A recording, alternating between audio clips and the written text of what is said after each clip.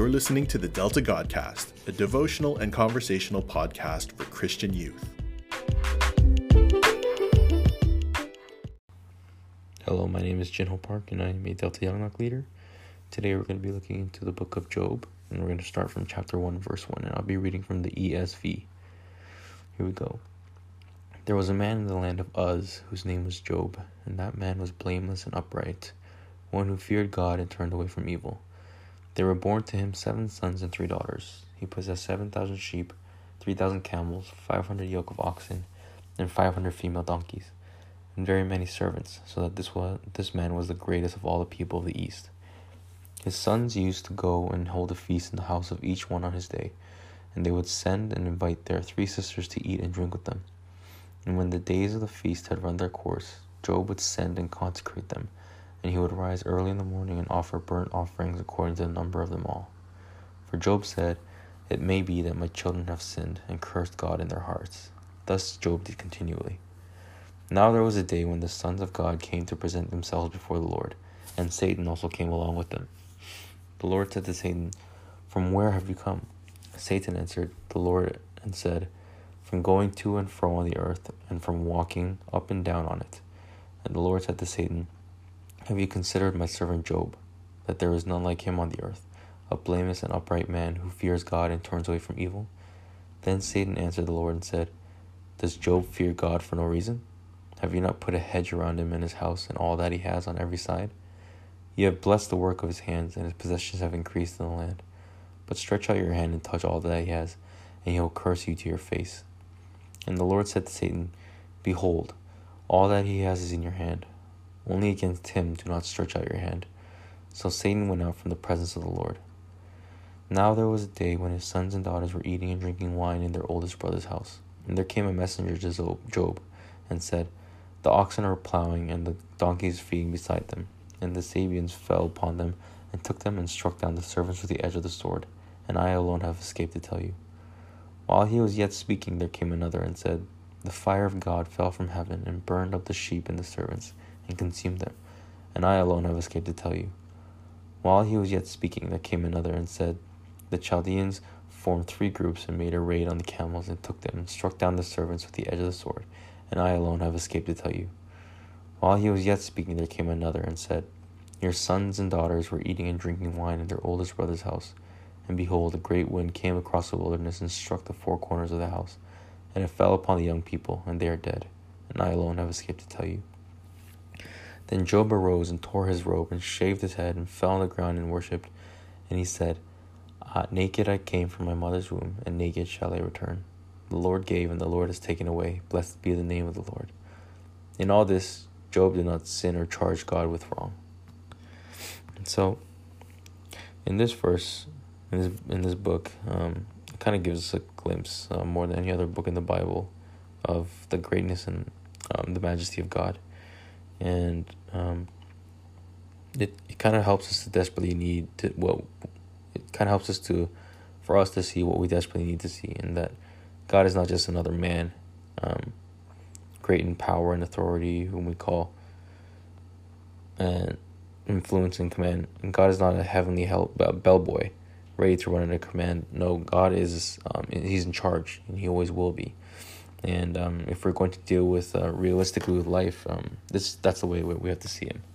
And so we sometimes hear that this book of Job is recording like a great battle between God and Satan, and Job is caught in between. But although there are aspects of a battle, of a war, it's kind of strange because there's no war where one side has to ask the other side for permission to attack, because that's not really considered a war.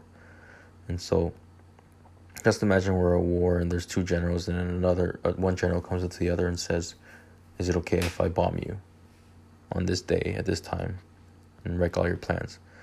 It's just unrealistic. That's not a war. And so but yet that's the situation that we have in the book of Job. And so Satan comes to God, and he asks permission. Satan asks God for permission to do something against Job. And so that's not a battle. That's not warfare. It's a test. And that's what we need to see.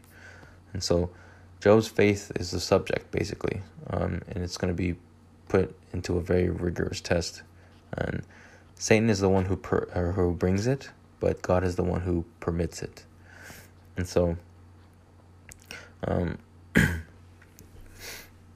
sometimes you may even think about, like, if you were put in Job's shoes, about what's going on behind the scenes of what is Satan kind of saying about me, and what's he doing to try to get to me, and like, is he asking permission to get to me? And so, like, for us, it's not something to worry about. It's we live one day at a time, because Satan he can't take an action against us without asking for God's permission. And so this book, if it tells us that if Satan did have his way, every one of us would be in such a difficult life. Satan would tear us apart. He would have free reign over us and just attacking us left, right, and center. And not because he's angry with us, but because he wants to get at God. And the best way to get at God would be to attack us, God's creation, and God who we serve. And so, but it's not something that we should worry about, because God's protecting hand is over us, and we can sit here and really have this kind of peace and enjoyment, because God's hand is basically like the hedge, and it's protecting us, and it's giving us great and wonderful things. And so, that's why, instead of having like an attitude of, oh my gosh, being always ready to be attacked, or worrying about every day, we should have an attitude of basically saying thank God for what I have. Thank God for where I am and who I am now. And so, and whatever the future may hold, only he knows, because he's the one that's in control. So even of Satan, and if it holds some kind of testing, it's only because Paul reminded us back in Corinthians that he will not let you be tempted beyond what you can bear. And that's 1 Corinthians 10 verse 13, or chapter 10 verse 13. And it says, he will not let you be tempted beyond what you can bear. And so God knows. He knows what we can bear. He knows that what we can handle, what our limits are, and he won't put us to the test to the point where it'll just absolutely destroy our faith in him. Why would he do that, right? And so, but there are implications, and every test that goes far beyond the superficial aspects of the situation. And so that's what we need to remember. And as we read more of this book and how it unfolds, we'll see some of the things that God really brought to the attention of Job, and how Job responds.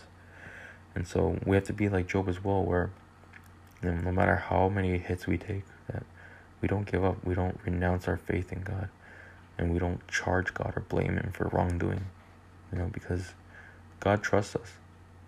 He loves us. He created us. Why would he want us to be tempted? Why would he want us to be to fail? Just he would only want us to see us fail, because it would make us stronger. And so I hope that you may take this passage and really take it to heart, and continue to read more about Job, because he's a very interesting character in the Bible. Thank you.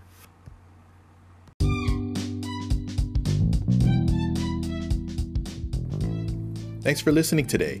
The Lord be with you in everything you do for the glory of God.